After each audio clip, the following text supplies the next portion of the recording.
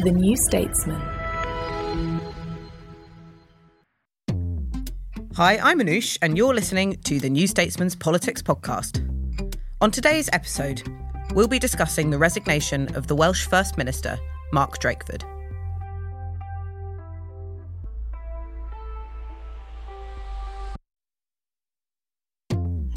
Hello, I'm Anoush Kellian, Britain editor at The New Statesman and host of this podcast. And joining me down the line from Cardiff, I'm delighted to be joined by Matt Hexter, host of the excellent Welsh politics podcast Hiraeth, a political consultant and former advisor to Welsh Labour MPs. Yesterday, Wales's First Minister Mark Drakeford announced his resignation after exactly 5 years in office. He drew tributes for his tenure at PMQs from both leaders, with Keir Starmer describing him as a true titan of Welsh politics. He'd been saying as long ago as 2018 that he wouldn't serve another term and was expected to stand down at some point soon to give enough time to bed in a new Welsh Labour leader before a general election. In his resignation speech, he said he'll step down in March with a new leader due to be elected before Easter.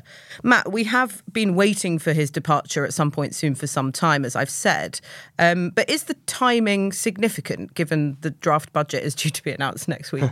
Hi, Anoush. As you say, I think this has been expected for some time. For us who dwell in the Cardiff Bay bubble, any news of this scale is always going to be a bit of a shock when it happens on the day.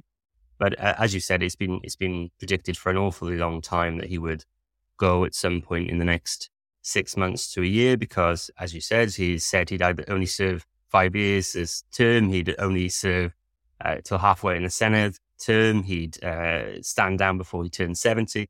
So this is all kind of in keeping with what we were expecting. And what struck you from his resignation speech? Did anything stand out? You've been following his tenure for a long time.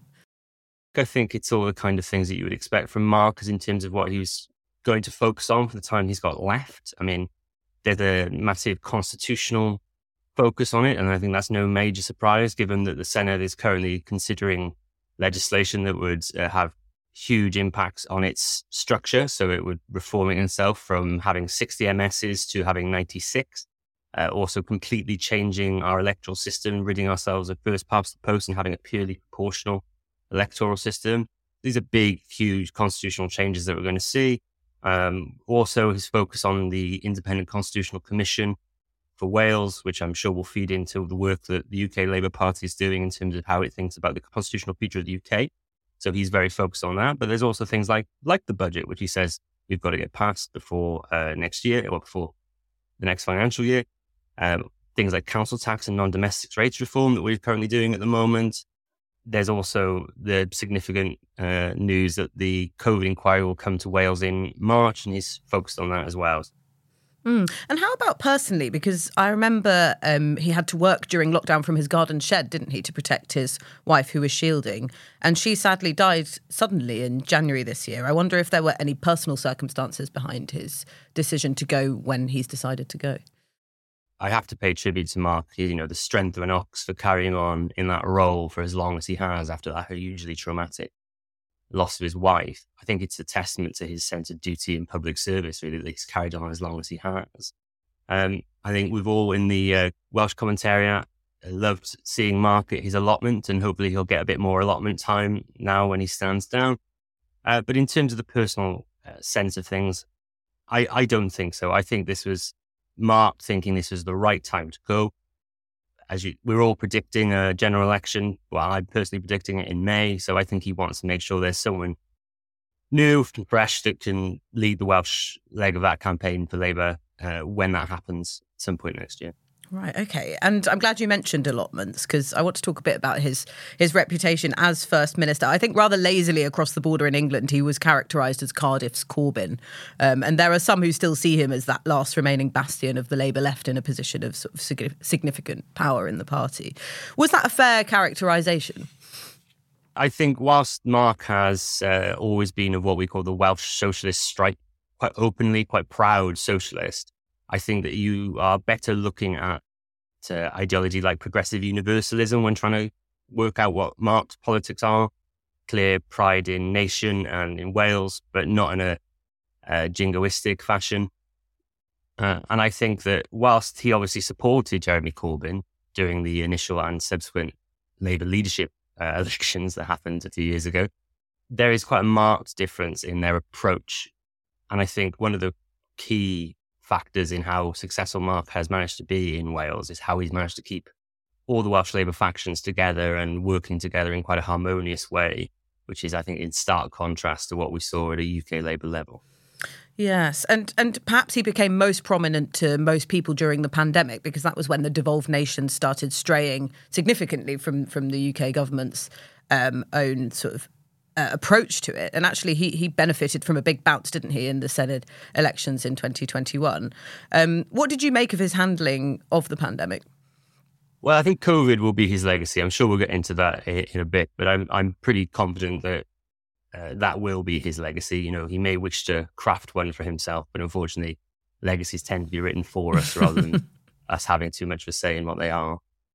So COVID is going to be a defining moment from his premiership. I think that so many people say that he wanted to mark a clear path for Wales in how he handled COVID. And I don't think that's true. I think that Mark, although he is not the flag-waving variety of unionist, he is a clearly ideological unionist. He believes in the redistributed power of the United Kingdom state. This is why in Wales we've never massively tinkered with tax. It's why Mark has rejected calls for the devolution of welfare in any meaningful way. He wanted a four-nations approach to COVID, and he only moved away from that when he felt that the actions of the UK government would be unsafe for the people of Wales. So I take some umbrage with the idea that he did that to, you know, there's some arguments that he wanted to be different for different sake, and I just don't think that's the case. Right, okay, that's interesting. And since then, he has implemented the divisive policy of the default 20 mile per hour speed limit in Wales. And this is something Labour politicians who I've heard from in England are quite worried about, because they see it as an unpopular policy, which it is, and something the Conservatives can use against them perhaps in a general election campaign. They already have this attack line that Labour anti-motorist here. How is it affecting Welsh Labour's reputation, this policy? So I think it's clear, whether it's causation or correlation, that since the implementation of the 20 mile an hour policy, that polling for Welsh Labour and for Mark Drakeford personally has taken a hit. I think that the Welsh Government have responded to that. And if you look at the work that's going on behind the scenes in the Climate Change Department with local authorities in Wales, who ultimately are the ones who will set what roads are 20 mile an hour or otherwise, it's clear that they've taken on the feedback now from that policy and are going to make some changes where maybe egregious implementation has occurred. But it's very difficult to say to what extent this will actually impact any future Senedd elections. I mean, we've seen a huge petition, the largest petition ever recorded at the Senedd level, to get rid of the 20 mile an hour policy. It had over 500,000 signatures, which for Wales is a big petition. So it's clear that there are still some people who want that policy to be removed. How much that motivates them to vote is left to be seen. I think that from my understanding, MPs are more concerned about it, like you say, because their election is likely to be much sooner. It would not shock me, no, if the Conservatives made that a focus of their general election campaign. We see in the Senedd on a daily basis that the Conservatives here are also making that claim that the Labour Party are anti-motorist, whether that be through the implementation of the 20 mile an hour policy or the roads review process, which, although it didn't ban the building of roads, certainly saw the cancellation of a number of road building projects in Wales. So yes, it wouldn't surprise me if that forms part of their campaign. But like we've seen with Uxbridge, whilst that may cause some concern in certain constituencies, whether that has an impact across Wales, I'm not quite so sure. Because there are other problems too that Conservative politicians do like to dwell on. And, you know, it's sort of become a bit of a cliche at PMQs for Rishi Sunak to bring up Labour-run Wales. So you have much of the problems with public infrastructure as we have in England, like the NHS waiting lists, sewage in the waterways, councils facing bankruptcy, and we talked about those tough spending decisions that will have to be made in the budget. Can you see this being a problem for Labour in Wales in a general election or in future Senedd elections? Of course. How a government runs public services is going to impact how people vote for them in the next general election. But I think in Wales we've come to some understanding that the purse strings are still held primarily at a Westminster level. And one of the first lines of defence from any Welsh Labour politician when asked about public services is always, we have been chronically underfunded for 13 years by a UK Conservative government. And I do think that message has shone through. Of course, there will be people who say, regardless of the money, you should be running things better. But I don't think you can detach the management of the NHS in Wales from the context of the funding situation. So there will be some who disregard it. There will be others who completely understand it. From my understanding and looking at the polling, that has never had a significant impact on how people determine they're going to vote at the next election, whether that be Senedd or Westminster. So I don't think it'll matter hugely. I think since the pandemic, there is a more of an understanding of who runs the NHS in Wales. I mean, previously, before the pandemic, you'd have this rather perverse situation where people would attribute anything good that happened in Wales to the Welsh government, even if it wasn't devolved, and anything bad that happened to the UK government, even if it was devolved. So I think that we may be seeing some evolution from that rather weird circumstance, but I can't see it making a massive difference to how Welsh Labour poll in any upcoming elections initially. Right. And does that argument work even where Wales appears to be performing worse than England, for example, in pupils' progress in their educational outcomes, which is something that has been pointed out by some Conservative politicians? Sure. And I think we've seen in the last couple of weeks the rather disappointing PISA scores from Wales, which is now with Wales being consistently the lowest ranked UK nation. But that's been the case for a long time, Anish. And again, don't get me wrong, I'm not saying people aren't concerned about that and don't care, nor that they don't care about that. They obviously do. But the extent to which it moves the dial in terms of polling, I'm not really sure. So whilst I'm completely convinced it's going to become a political football at the next general election, we'll see. I mean, we've had this before. Every Conservative leader since they've been in power at the UK level have used Wales as a political football. David Cameron called Offa's-Dyke the line between life and death. And I don't necessarily think that has massively impacted Welsh elections. You see the odd exception to that. So in North Wales with Betty Cadwallader Health Board, I know there are some MPs, Conservative MP and parliamentary candidates who have used the state of local health services in their general election campaigns, even though they will have no say over how those hospitals are run when they're elected. After the break, we'll be looking at who might be Wales's next First Minister.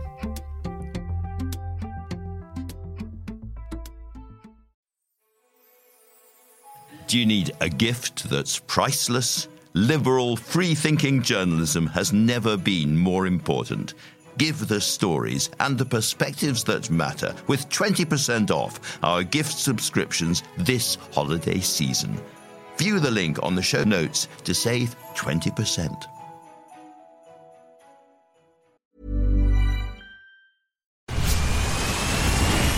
Where's that dust coming from? Still finding debris after vacuuming? Eufy X10 Pro Omni Robot Vacuum has 8,000 PA of powerful suction to remove debris deep in carpets. And it's totally hands-free. Want to know more? Go to eufy.com. That's EUFY.com and discover X10 Pro Omni, the best-in-class all-in-one robot vacuum for only $799.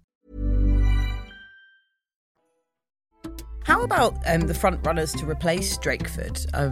Vaughan Gething probably has the biggest name recognition because he was health minister during the pandemic. I mean, would he be in the running? And who else have you got your eye on? So yeah, there was information that came out late last night which says that Vaughan is very likely to announce his candidacy imminently. So Vaughan, having come second last time and also had an increase in his profile during the pandemic, being the Welsh Government Health Minister at the time, is very much a frontrunner at the moment. The other candidates are likely to be Jeremy Miles, who is the Minister for Education and Welsh Language, Hannah Blythen, who is the Deputy Minister for Social Partnership, and there is still some doubt as to whether Eluned Morgan, the Minister of Health and Social Services, who also stood last time and came third, whether she will stand in this upcoming election. I don't want to get too geeky, Anoush, but it's quite a weird process to get on the ballot at the moment. So when we approved the changes to the Senate, our views on Senate reform, well, at the same conference, we changed our leadership rules as well. So now you either need 6 MSs to get on the ballot, or 3 MSs plus 7 CLPs, or 3 MSs plus 3 affiliates, 2 of which must be trade unions. So theoretically, you could have more people on the ballot than even that. But from what I'm hearing, it'll be a 3 or 4 person contest. Who do you think, this might be an unfair question, but who do you think would be sort of Welsh Labour's best hope to take them forward, sort of post Drakeford? Thank you for that wonderful possible part of the question. It's very hard to say until they set out their stalls. I can tell you certainly what the sort of public perception of them is. Mm-hmm. So Vaughan has, again, I think a very unfair categorisation as being more on the right of the party. I don't think that's fair. I always say that in Wales, even our Blairites are left wing. There's not a huge amount of difference politically between any of the 4 candidates. There is a perception that Vaughan is very close to the UK Labour leadership, although, again, I think that's unfair. But I think that will play a big part in the next election. Jeremy is, from the conversations I've had with opposition, MS is the one they sort of worry about the most if he became FM, because he's a fluent Welsh speaker. Mm-hmm. Very much in that sort of clear Edgewater, soft civic, progressive nationalism of Mark Drakeford and Rodri Morgan and Coward Jones before him. And Leonard Morgan, as he obviously has been running the Welsh NHS for the last few years. And in Wales, that's a very difficult position from which to run for leader. But at the same time, you're going to get a big name boost, notoriety boost from having that role. Hannah Blythen is the most junior member of that group, currently Deputy Minister for Social Partnership, has ushered through the social partnership and public procurement legislation, quite a big fair work and trade union supporting piece of legislation. So we'll have, I think, a good amount of support from the trade unions in Wales. But as I said, Anoush, any of the 4, I think, would be a fantastic First Minister, because there's not going to be a huge amount of difference in terms of what they campaign on, because the Welsh Labour focus is always very clear. It's protecting the NHS, supporting people in work, trying to grow the economy. It's not going to differentiate too much between any of the candidates. Okay, interesting. And we should say to our listeners who don't know, Vaughan Gething is actually the economy minister at the moment. And so this means Welsh Labour will be trying to replace its leader in what's likely to be a general election year. I mean, you're predicting a May election. Some say it could be autumn. Others say it could be as late as January 2025. But still, it does complicate a leadership election somewhat. It probably means that people are paying closer attention than they usually would. I wouldn't want to be working in Welsh Labour HQ at Transport House right now, Anoush, if I was trying to organise a leadership election and a general election campaign at the same time. So my sympathies go out to all my friends at Welsh Labour HQ.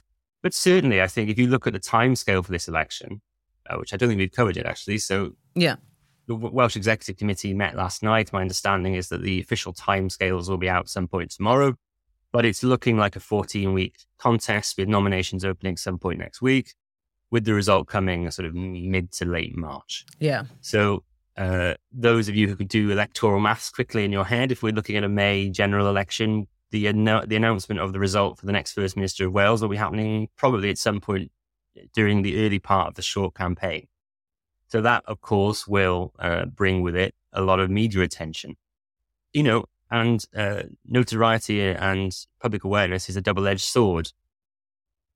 It could be a brilliant thing for Welsh Labour to have all this media attention on its new leader, someone they can show to be trusted by the membership to lead us into the next general election. Or if it's a difficult and stressed campaign, it could cause some tension and maybe I don't say stop the power of a Welsh Labour election campaign, but certainly slow it down in the first couple of weeks anyway.